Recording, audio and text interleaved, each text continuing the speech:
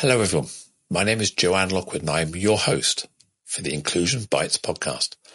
In this series, I have interviewed a number of amazing people and simply had a conversation about the subject of inclusion, belonging, and generally making the world a better place for everyone to thrive. If you'd like to join me in the future, then please do drop me a line to joe.lockwood@cchangehappen.co.uk. That's SEE changehappen.co.uk. You can catch up with all of the previous shows on iTunes, Spotify, and the usual places. So plug in your headphones, grab a decaf, and let's get going. Today is episode 79, with the title Humanising Arabs and Muslims.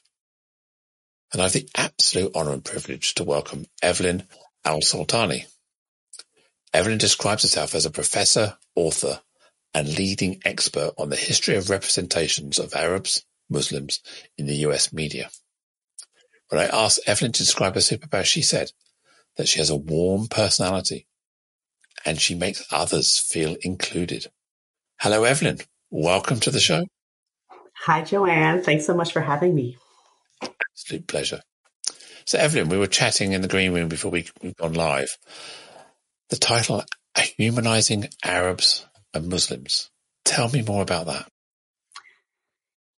So, Joanne, when you asked me what my superpower was, I was stumped on that question, and I reached out to two friends, and one of them said, your superpower is humanizing Arabs and Muslims. And the unfortunate part of this equation is that humanizing is necessary because Arabs and Muslims have been dehumanized for so long in media representations, in government policies, in politician speeches.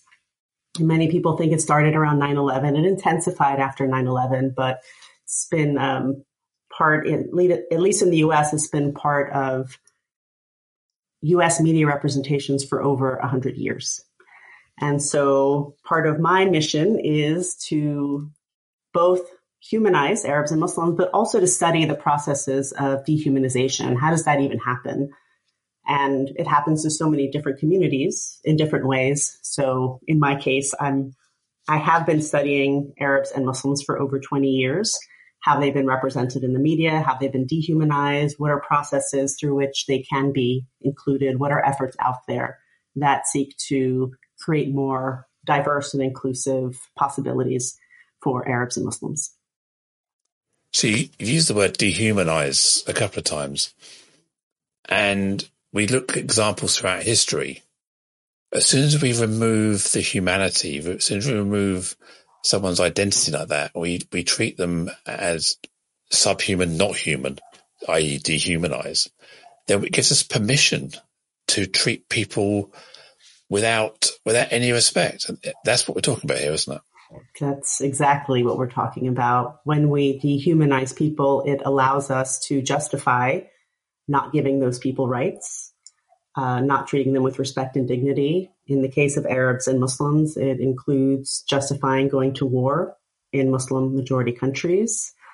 After 9/11, that included Afghanistan and Iraq. And Iraq actually had nothing to do with 9/11, but it led to over 150,000 Iraqi civilians being killed.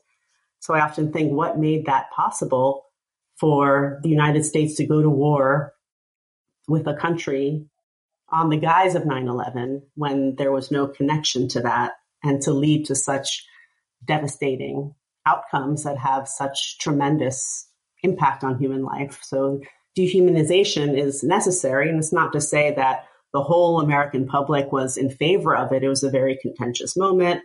Some were in favor, some weren't. But dehumanizing is necessary to construct an enemy or to construct groups of people as not worthy of the same rights as the dominant group.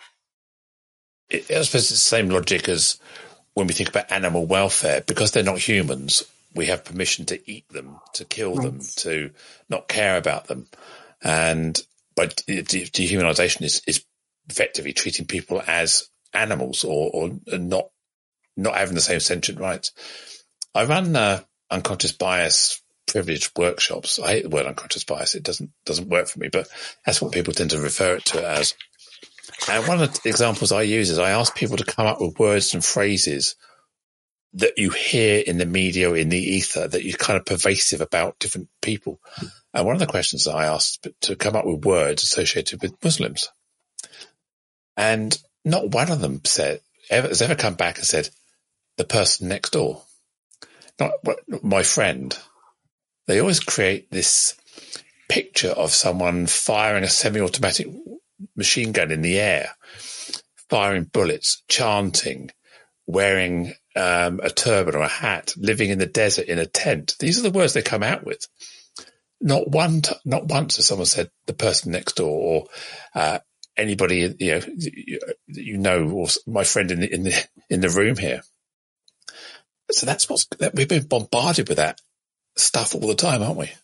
We have been bombarded. There is a book by the late scholar Jack Shaheen about representations of Arabs in the history of Hollywood, and Arabs and Muslim identities have been co-produced as one and the same. And right now we're finally in the process of disentangling and trying to explain to the public that Muslims, that is a religious identity and that it is a very diverse group of people, and approximately 15 or 20% of Muslims are actually Arab. But we have this Arab, Middle Eastern, Muslim construction that has come out of a history of filmmaking. So Jack Shaheen wrote a book called Real Bad Arabs, How Hollywood Vilifies a People. And he looked at 100 years of filmmaking starting in the early 1900s.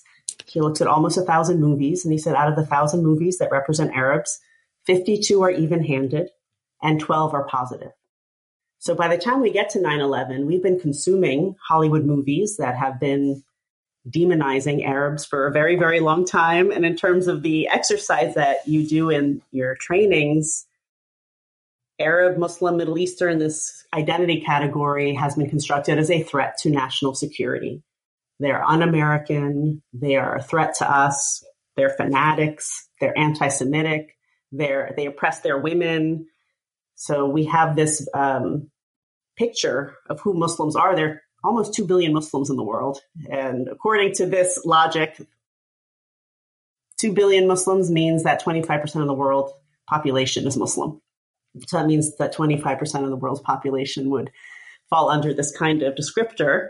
And some studies of the news reporting have shown, there was one study about the New York Times and how Muslims were reported in the New York Times in the 90s and in the early 2000s that showed that whenever there was a terrorist attack committed by a Muslim, that it was described in a way in which all Muslims bear collective responsibility. So we are all responsible for an individual's action. There's another study that showed the more media that we consume that show Muslims enacting violence, the more likely we are to support war in Muslim-majority countries and policies that restrict Muslim civil liberties. So a lot of my work has been on the media to try to understand how this institution that's so powerful, even though it's not making policies, can be so influential in terms of, well, what do we see about Muslims in the media? What do we know about them? If we have this Arab, Muslim, Middle Eastern conflation, what do we know about the Middle East? What are the stories we're getting? And a lot of the stories have been historically about terrorism, about rich oil sheiks are going to threaten the economy, about oppressed veiled women. And so we have a very limited number of stories that we have been consuming repeatedly for a very long time. And I'm not intending to take the spotlight off of Muslims and Arabs here, but we look at the media. It wants to create good and bad, doesn't it? That's what sells, clicks, polarization. Since the early movies, we've had a good person and a bad person having a fight. Yes. And you look at early, okay, some of it was Charlie Chaplin, some of that was kind of fairly sort of innocence, but it quickly moved on to Westerns, cowboys and Indians. White is good. Native, indigenous American people, bad. Savages, decency. All those sort of, and then that played out in the Allies and Nazis, the kind of Tommies and Jerrys, East and West, Cold War, Soviets versus America. We had good and bad, didn't we? And and Muslims and Arabs are fitting into that same narrative, good and bad. White is good, everybody else is bad. Yes. Dehumanized, as you say, savages, painted in a bad light. And that's not just in the US, it's across certainly the English-speaking Western world and probably throughout Europe as well. Yes. The good guy and the bad guy. It is a very common theme. What's interesting recently is that Hollywood has started creating more complex portrayals. And so after 9/11, when it came to Arabs and Muslims, we start seeing terrorist storylines that instead of this one-dimensional terrorist bad guy where, I think about movies like True Lies that Arnold Schwarzenegger was in the 1990s, or The Siege with Denzel Washington, that portray Arab Muslims as terrorists. When the bad guy dies, you celebrate in the audience. You're applauding. It's a good thing. Yeah, get the bad guy, get the bad Arab. But more recently, writers and producers have been trying to create more complicated characters. So we have Arab Muslim characters who are terrorists, who are given an elaborate backstory, as if it's supposed to compensate for this long history. So one example that comes to my mind is Jack Ryan on Amazon Prime. During season 1, there was an Arab Muslim bad guy. And we learned that when he was a child in an Arab country, I think it was in Syria, that the U.S. Sent drone strikes and killed his family. So he grew up without his family. That did not make him a terrorist. He moved to France, and he was very educated and smart, and he couldn't get a job because of anti-Arab and anti-Muslim racism.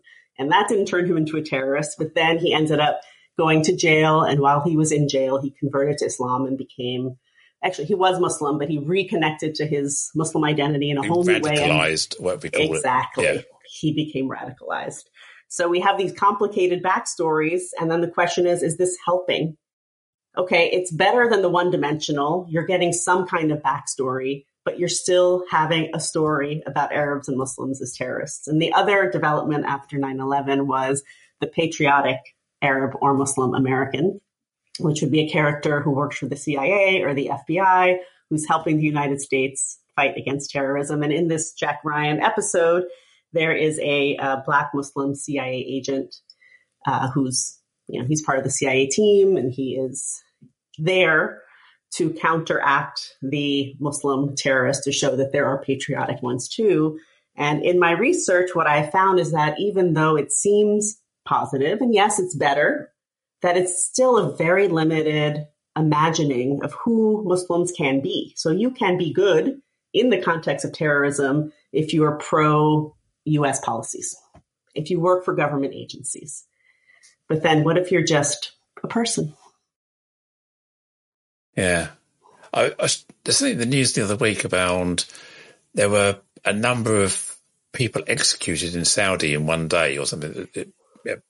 And there was a big story, but it's not the same story when the US are executing people in prisons day in, day out.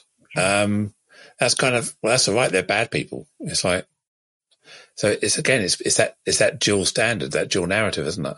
It really is. I think that's a great example that we have the death penalty in the US, but it's not headline news around the world. Look at these barbaric Americans killing people. Yeah. But in other countries that practice the death penalty, it's a symbol. It symbolizes how barbaric they are, how undemocratic they are. Guantanamo Bay yes. was a travesty.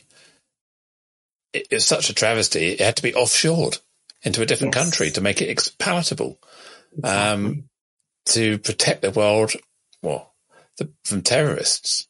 And yet, my understanding is that many, many, many people who are held there have been released after many years with no evidence, no charge, no trial, no nothing, just for maybe being Arab or Muslim in the wrong place. Yes, exactly. Held for years, lives destroyed, no charges. And then the question is, what makes that possible? How is it possible? So it's all of this messaging, all of the dehumanization, because the idea is, well, they're Muslim men. So if they're not guilty of terrorism, they must be guilty of something else, whether it's, oppressing women or being anti-American or anti-Semitic. They must be guilty of something, even if it's not what they are purportedly being held for. I was reading something the other day. I think it was, it was on the radio. It was George Takei, of Star Trek fame, Sulu and Star Trek. He was talking about how he was a young American at the time of Pearl Harbor, and his entire communities around him were rounded up because they had Japanese descent, and they were dehumanized. So they were shipped off to concentration camps effectively within the US, and just purely because they had Japanese heritage, and the white people got scared. It's very similar kind of rounding up, isn't it? Yes. Yeah. After 9/11, many people said, we're at this new moment. We're not rounding up all Arabs and Muslims like we did with Japanese Americans. We're enlightened. We've changed. But it seemed that the technology had changed because you could surveil people more easily. And then there were instances like the Guantanamo Bay one that you mentioned where people were picked up and locked up indefinitely for years and years. So it wasn't everybody in the way that it was for Japanese Americans during World War II.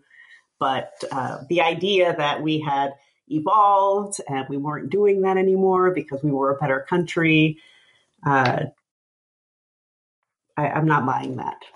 With Abu Ghraib prison and the USA Patriot Act and these wars that have killed countless numbers of people, so much death, so much destruction.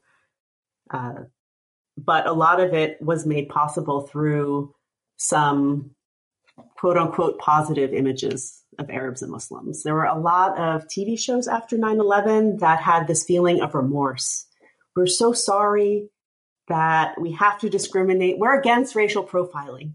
But given the emergency we're in, given the national security crisis, we don't want to racially profile, but we have to. So there were narratives like, we are against torture. We're the United States. We're against torture. But because of the state of national security that we're in, we have no choice.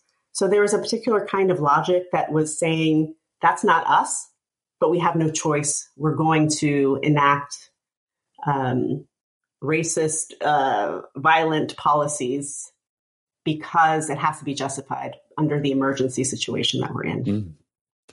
So a couple of years ago, so it was 2020, we had the murder of George Floyd and the big Black Lives Matter movement.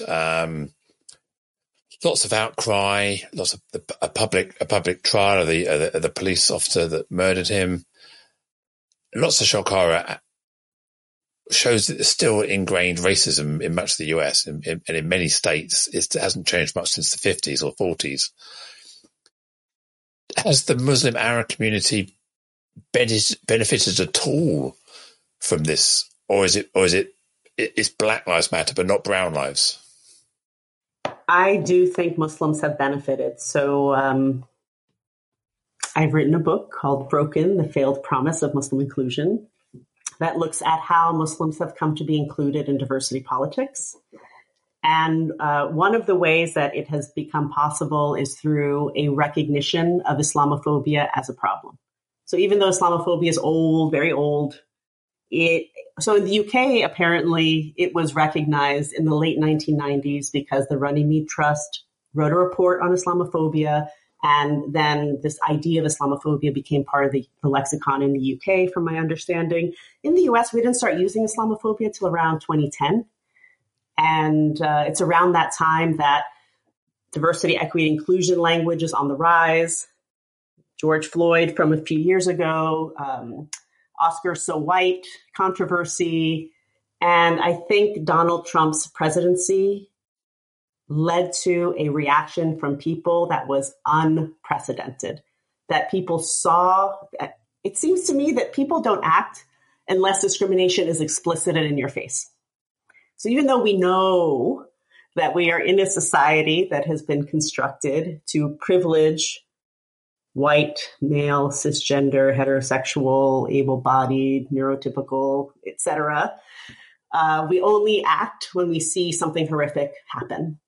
And so I think I've been thinking about George Floyd, like George Floyd led to some changes, like finally I don't have to see Aunt Jemima in the grocery store or Uncle Ben.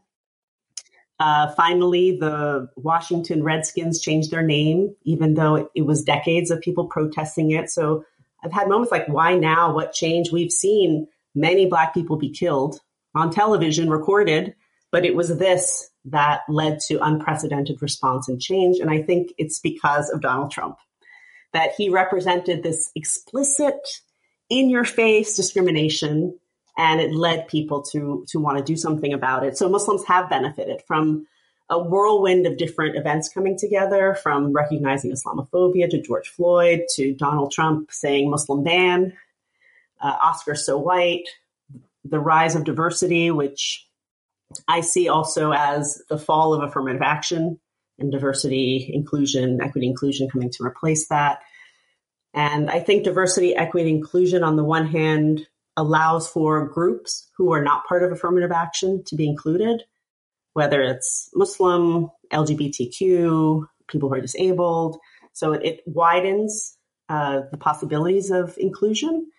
But at the same time, it could also be further divorced from a social justice or restorative justice objective.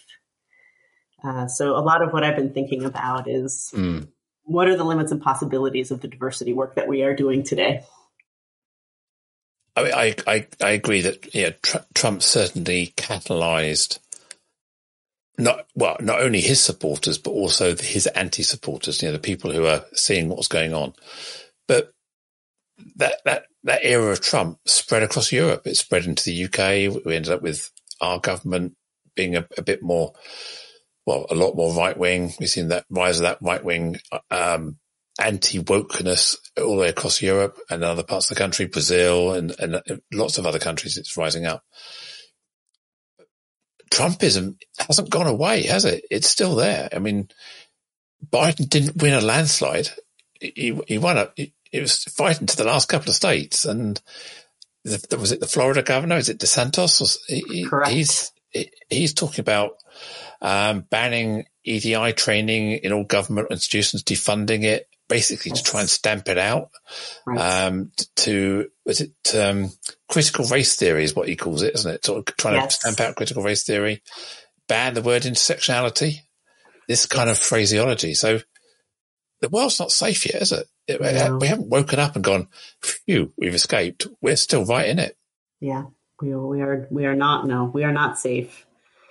I do think we're in a different moment than we have ever been in terms of inclusion. And I think that's been made possible through these moments of crisis where people respond. In my book, I call it crisis diversity, where there's an event, let's say Muslim ban.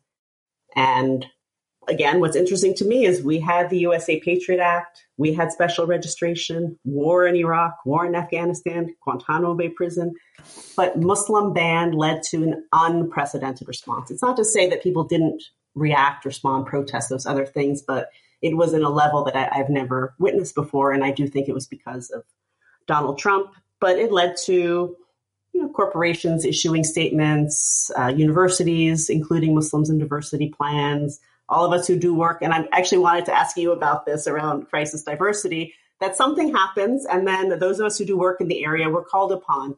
We have to give lectures, and we're happy to do it, but it's exhausting. All of a sudden, there's interest in this thing that we've been working on for a very long time. The crisis passes, and then things get quiet.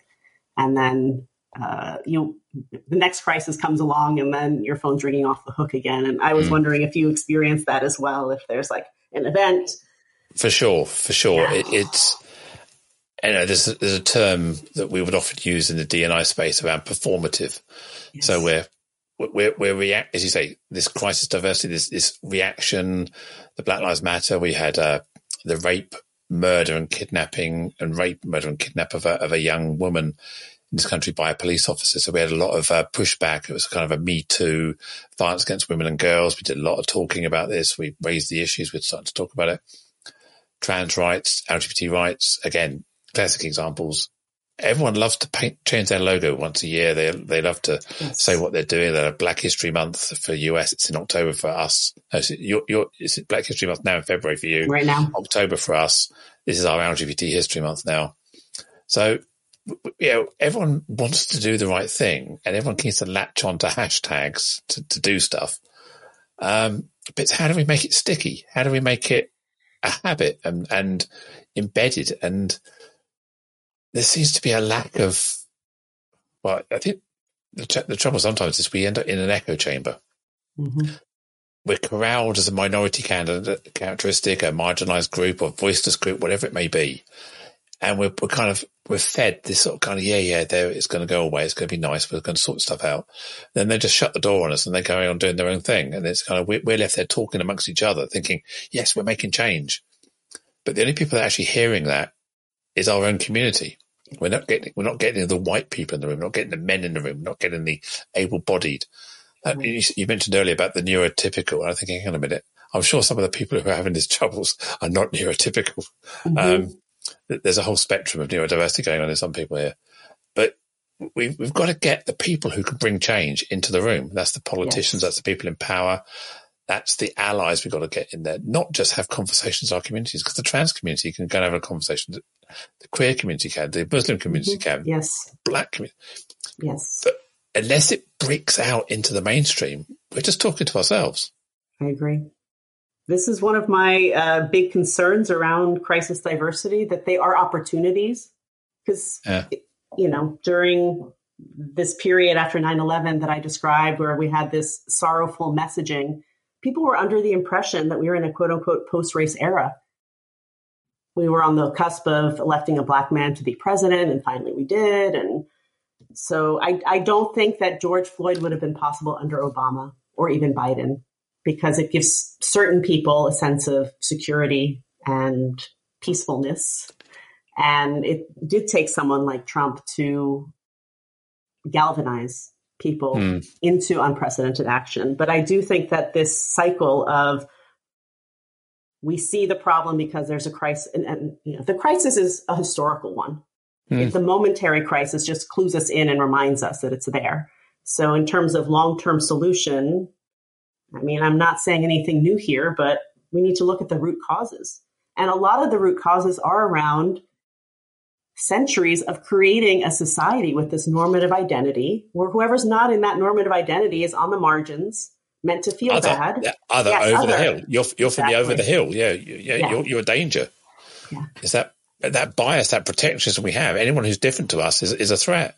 Exactly. And certainly the British and half the Europeans before America was even thought about were going to the Holy Land and the Holy Wars, and they were probably half French, half German, mongrels, Saxons at the time, not British as such. They were just the mongrels of Europe, going to the Holy Land to fight for Christianity and the righteous, and that was setting the Muslims and Arabs as heathens, wasn't it, at that time then? And that's Richard the Lionheart, was that 1400 something, 1300 something? It's been going back way before then, hasn't it? That kind of the Moors and the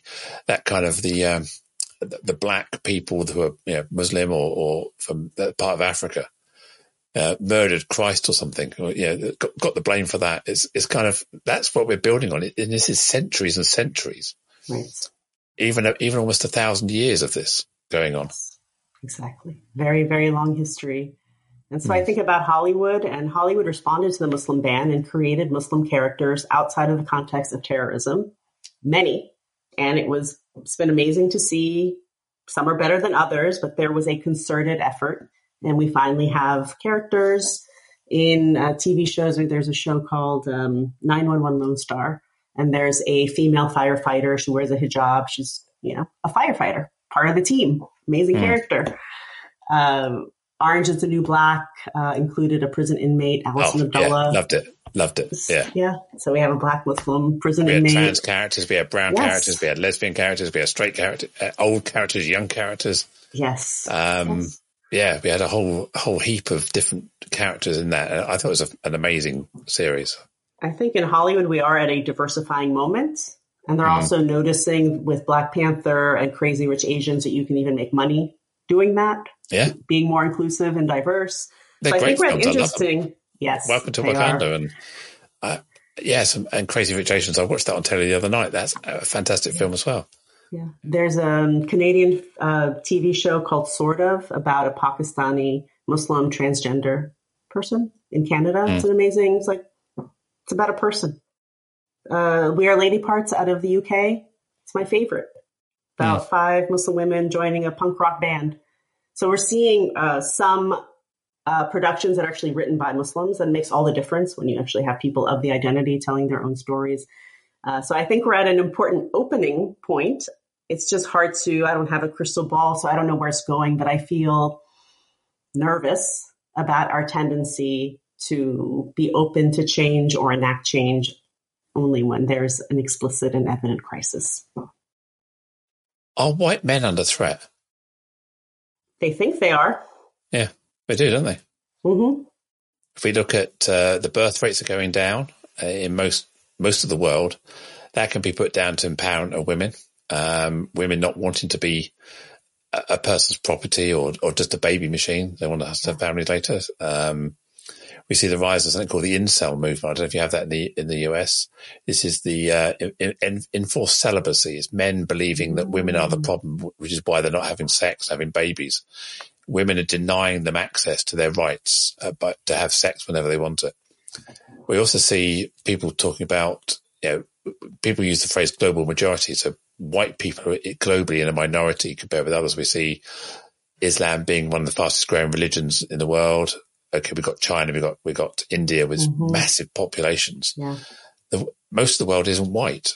And are people feeling threatened? So the men are feeling threatened by the rise of female empowerment, rise of LGBT, so straight men are getting even more squeezed. And then white men are thinking, hang on a minute, black, brown people of colour are getting all this assistance, all this motion. What about me? What about my lives matter? Is that what we're saying? We're seeing this pushback. I think that the way you described it, it just makes me think that it's more about power than identity, right? Because diversity, equity, and inclusion, yes, we're trying to right historical wrongs and trying to include people who have been marginalized, but it doesn't mean that white people aren't included. White people have always been included. They will continue to be included. But it's about power and anxiety around losing being the normative. I guess if you're used to that for so long, how do you give it up? There's a great quote, and I don't know who said it, but it's something like along the lines of, when you're used to privilege, equality feels like oppression. Yes. So there's almost this feeling that I'm giving something up to allow you in. Yes. When I apply for a job and there are more people who aren't like me, they're only there to make up the numbers, and I should be getting the job, but I now have to share it with a black person or a woman or a gay person. Whereas normally white straight men used to get these jobs, and now you're denying me, making it harder for me. That's kind of the perception sometimes, isn't it? Yeah, I love that quote. It's a great quote, very telling. It says a lot about what white privilege is. You don't see it. It's so normalized that you don't see it. But the pushback is often that they've had a tough life as well. As many white people who live in trailer parks, who have low income, no income, unemployable for whatever reason. So they think, hang on a minute, what about me? I've got nothing as well. I'm not privileged. But there's a lack of concept because their lack of privilege has got nothing to do with their skin color. Their lack of privilege is for other socioeconomic reasons. Yes. Whereas what we're talking about here is because of your skin color, because of your faith, which is something you're born into. Yes. And equality doesn't mean that we're out to marginalize white people or saying that all white people have great lives just because they're white. We're human. We all struggle. We all struggle with something. We've all got something in our past, something in our current, something in our future that means we're going to struggle. It doesn't mean to say we still have our base privilege that we fall back on. Mm-hmm. Yeah. You can't get through life without struggle. It's not life. So we are where we are. It's it's not fair. It's not right. As you say, the dehumanization, and as you say, there's a level of awareness and improvement post George Floyd, post COVID. But as I often say, on this infinite journey, we may have come a long way, but there's still a long way to go. Yeah, I agree. Right now, in terms of humanizing Muslims, there are 5 shows that come to mind. 2 of them that I just mentioned, We Are Lady Parts and Sort of. We have Rami on Hulu, Mo on Netflix, and Ms. Marvel, which is about a Pakistani Muslim superhero. Disney Plus, yeah. Yes, Disney Plus. And those shows for me show the way. And I think for many other communities, there are a handful of shows that are like, finally, we see ourselves represented in some way, and it's so important. But as you mentioned, there is a very powerful opposition out there. So it's not a smooth sailing situation. I feel like those who are on the left who care about diversity tend to respond to crisis and then let the ball drop. And then we have those on the right, like DeSantis, who are trying to prevent it. And what I find particularly interesting is that diversity is on the rise because people hate affirmative action in the United States. It's on the decline, but it was created in the 1960s as acknowledgement. Yes, we've had policies for centuries that have privileged white people, so we're going to institute affirmative action to try to get more marginalized groups, particularly Black and Native American, Latino, and Asian, have more opportunities. From the very beginning, there was opposition. And right now it's on the decline. And I think people who care about diversity have embraced diversity. And there's a scholar in England called Sarah Ahmed who says that diversity is a feel-good solution. Affirmative action doesn't sound good. People don't like it. But diversity, it feels good. We're diverse. We're inclusive. We like it. Everyone's included.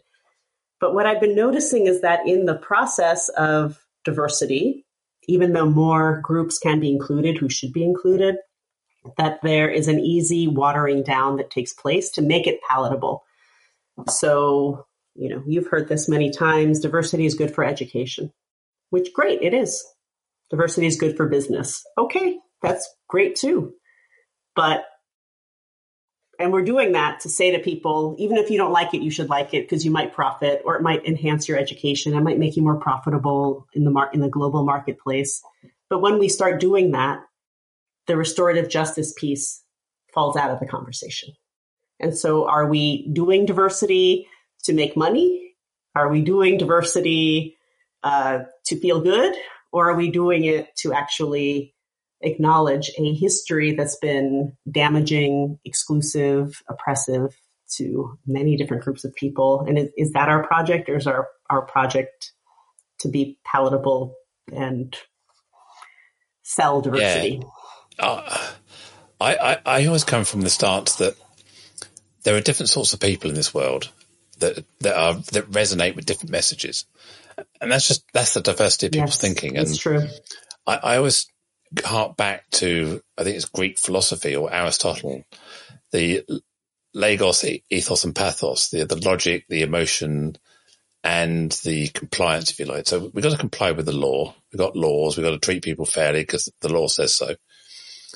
And there's a business case. There's the logic. There's sort of like, it makes great sense to do this because but then you've got the human factor. This is the right thing to do. I want to be treated right. We want to be treated fairly. Hopefully most of us are born and work as good people. We are inherently good people. We don't wake up to be nasty specifically. So we want to be treated right. We really inherently want to treat others right. But what happens is we don't, for whatever reason. We have a bad hair day, we kick the cat, we get cut up at the light, suddenly our personality changes. But I always maintain that if we can get the human side right, get the inclusion right, get the culture right, make the world of work a better place for everybody where people can thrive, out of that comes the business case. Out of that comes the compliance. Rather than the compliance and the business case being the lead, they're fantastic byproducts of just being decent human beings. Those things happen. You represent your customers, you represent society, you represent each other, people can come to work at high levels of psychological safety. All of that happens, and then your bottom line will go up because you're a decent company employing with decent culture. So I always sort of say, well, yeah, let's look at those 3 pillars, but recognize that the human factor has to be the lead. Everything else happens because of that. Yeah.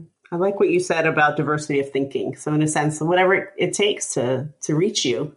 And what's interesting is that even with the diverse pitches to get people on board, that even with all of that, there is still fierce opposition. Even though diversity is more palatable, there is still fierce opposition. Well, it's worked. Monoculture's worked for centuries. It's like white people in charge. It was always good. Now we've got brown and black and people of color involved. It's not so good. It's not so white. So it's almost like the status quo seems to work. When men are in charge, it works. As soon as we get women involved, it gets all emotional and complicated, isn't it? I mean, this is kind of what's happening. We're disrupting people's thinking. It's like so much easier when we just got to think about one thing. White men, it's easy. Yeah, it was easier when we had these categories. And don't get me wrong, I'm not demonizing men or white men, because we need every voice in the conversation. It's just the stereotype of that personal privilege maybe we're using, and I don't want to be accused of demonizing another group of people, because I'm not. Yes, me too. So we're on this journey. So how do we persuade good people, good organizations to make a difference? What can we do in terms of, we talk specifically about the Arab and Muslim community. What can we do? And I think you quoted 5 TV programs. That's out of many thousand that are great. That's not a great ratio, really, is it? No, it's really not. It's really not. A lot of my work is on the media. So when I think about the impact of media in terms of how important it is for us to see ourselves, it matters so much. And for many years, I've heard executives in Hollywood say, oh, it's just entertainment. It's not policy, but it's so powerful. So one of the visions is that we just need more stories. So if we have this terrorism story that we've seen repeated over and over again, then in terms of humanizing Muslims, we need many, many stories of Muslims. There are 2 billion in the world, so 5 stories doesn't represent the whole Muslim community. And there's also a lot of pressure on those 5 film TV makers. Oh, that doesn't represent me. That represents you. That doesn't represent me. So there's so much pressure to represent everyone, and it's not possible. So my vision is that we need so many stories that the terrorist story is one story. Just one story. I mean, when we see a white serial killer represented, we don't think white people need to take collective responsibility for this one person. It's one story. We have so many stories about white people as heroes, as villains, that it doesn't change how we understand that white people are a very diverse group of people. But with Muslims, terrorist fanatic, it sticks. And so regarding the world of the media, I think stories are so powerful. And so we need more and more stories, ideally written by people I don't think identities. when you said there, when we tell stories about Muslim Arab people, it sticks. I think the issue is it's already in the person's mind. It's not like a new thought that's sticking. It's an old thought that's been reinforced and layered upon and layered upon. Yes. So that's the trouble. It's how do we get down that stack and take out that original thought they've had about the association, that heavy bias. That's the challenge we've got, is making, we're probably not going to solve the problem with people over the age of 40 or 50. How do we stop that occurring in our new generations, our children? I think that's where the hard work has to be done, isn't it? In our children emerging. Yes. Teaching. I agree with you. Maybe the parent age group. Because if you're a parent, you're bringing the education. So if you can get to the people now having children, 25 to 30-year-olds, if we can hit that generation, make sure that generation is educating their children, we can start changing the narrative in schools, in kindergartens. Is that something that's we've got to write ourselves off and say, it's never going to be fixed in my generation. How do we fix it for next? Yes, because I agree. The problem is not one TV show. It's the repetition. It's the confirmation. Oh, I already know this about these people, and that confirmed it, and so it's the repetition that's so dangerous. And I do think there is hope. There is generational hope. There is hope that the next generation. Someone was telling me recently that their kid is used to seeing diverse people on television. And that he's still in a situation where if he sees, a non-white character on TV, he's like, come in the room and look at what's on television. And his kids are like, yeah, whatever. So then he was making the case that for his kids, diversity is normal. And it's hard for me. It's so foreign to me. So maybe with the next generation, we might, they talk about their gender. They talk about their sexuality. Yes. They talk about each other's culture. They're just friends. Gender pronouns is every day, no big deal. So that's where I see the hope. And we all want change. I think the last World Economic Forum was talking about, before we can get gender equality, they were talking about 2075, I think they was talking about. That's 60 years or something like that. You think, well, hang on a minute. Gender equality is going to take 60 or 70 years. Even if we half that, it's going to take till 2040 something. You think, hang on a minute. I'm going to be 90 then. Right. Maybe I'm a bit older. But you think, hang on a minute. I don't want to wait 20, 30, 40 years for a level of gender equality. And that's just gender. Yeah. We intersect that with faith or religion or ethnicity. We intersect that with queer. We intersect that with disability. We intersect with anything else. And we know the experience of a black woman or a brown woman or a person of color is far less than a white woman, for example, or a straight white woman. So that's the frustration, is this cycle of change is glacially slow. Yeah. We just got to hang in there, cling on and keep the momentum, haven't we? I'm okay with it taking that long. And the reason that I'm okay with it is that it seems, if I think in the US, in 1790, all men are created equal. It was a false claim. And it took 2 centuries later to even try to create policies that prevented discrimination or would punish for discrimination. So if it took 300, 400 years to establish and reconfirm whiteness as the center of everything, it might take 200 years to get somewhere else. It is hopeful now because I'm seeing change that I didn't expect.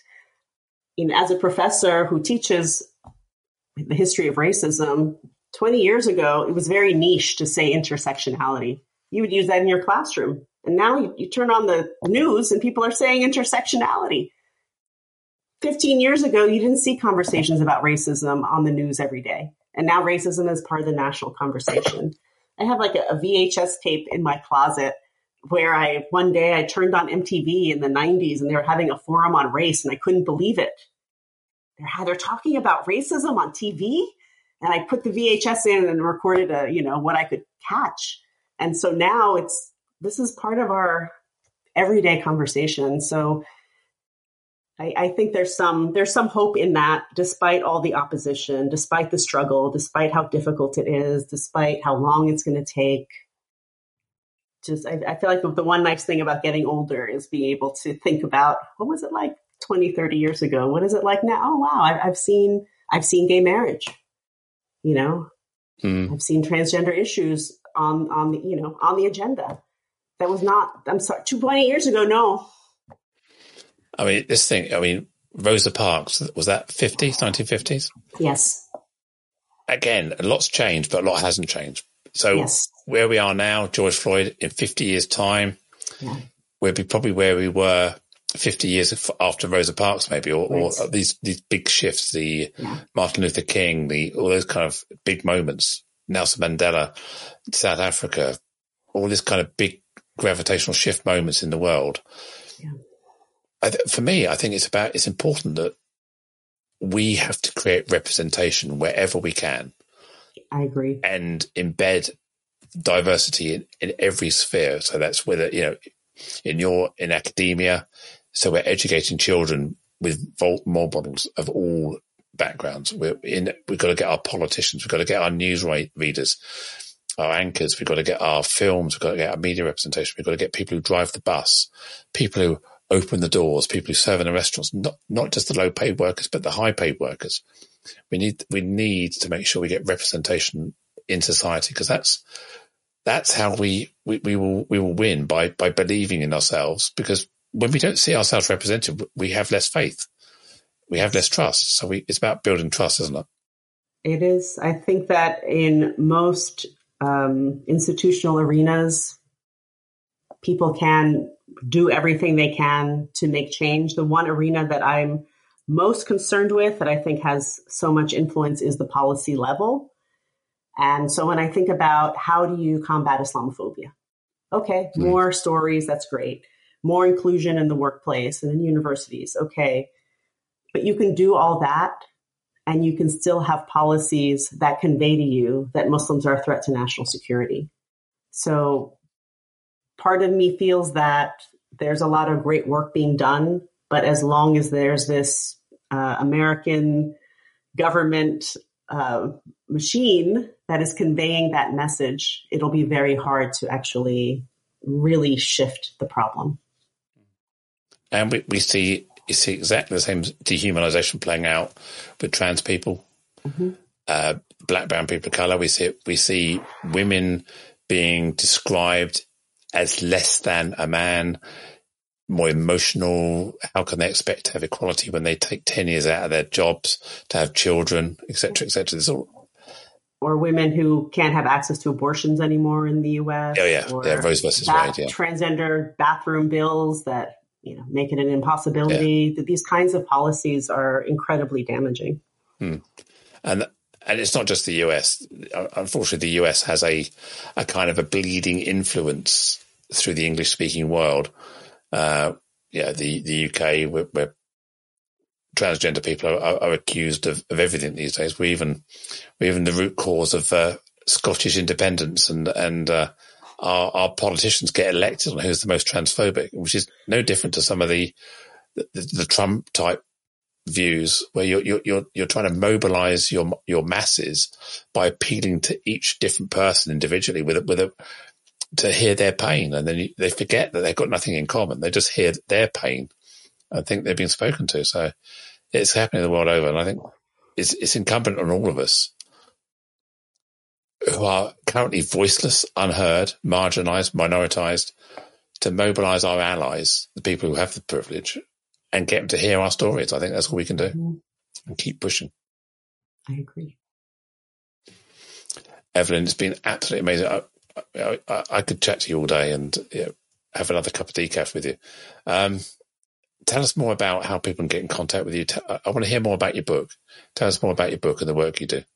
Thank you, Joanne. So I just published a book called Broken, The Failed Promise of Muslim Inclusion, which looks at the process through which Muslims have come to be included in Hollywood, corporations, universities, and law enforcement, the promises and pitfalls of diversity and inclusion. My book can be purchased at Amazon.com, NYU Press, which is the publisher, or wherever you buy your book. And I'd also like to mention that I co-created a test to help Hollywood improve representations of Muslims. It's called the Obeidi al-Sultani test. I created it with Sue Obeidi, who is the director of the Hollywood Bureau at the Muslim Public Affairs Council. And it offers some guidance on how to better diversify representations of Muslims. And your listeners can learn more about me at my website, evelynalsultani.com. And I'm also on Twitter and Instagram a little bit, not too much. And you can find me there at Evelyn Al-Sultani. Thank you so much, Joanne. A pleasure. So that's Evelyn, Evelyn, Al-Sultani, Alsultany. That's how you spell your name, alsultani.com. Brilliant. Thank you. So I think we've got that. Well, it's been amazing talking to you, as I've said. And it's your stories, the work you're doing is incredible. Even if we're only moving that needle a couple of degrees, we're still moving that needle. We're not going backwards, we're holding that strength. So I think really, really important. So thank you very much. And also a huge thank you to you, the listener, for staying with us to get to the end. I really appreciate this. If you're not already, please subscribe to keep updated on future episodes of the Inclusion Bites podcast. That's BITES. Please share this episode. Please share all the episodes. Tell your friends, tell your colleagues to subscribe. We would love your support.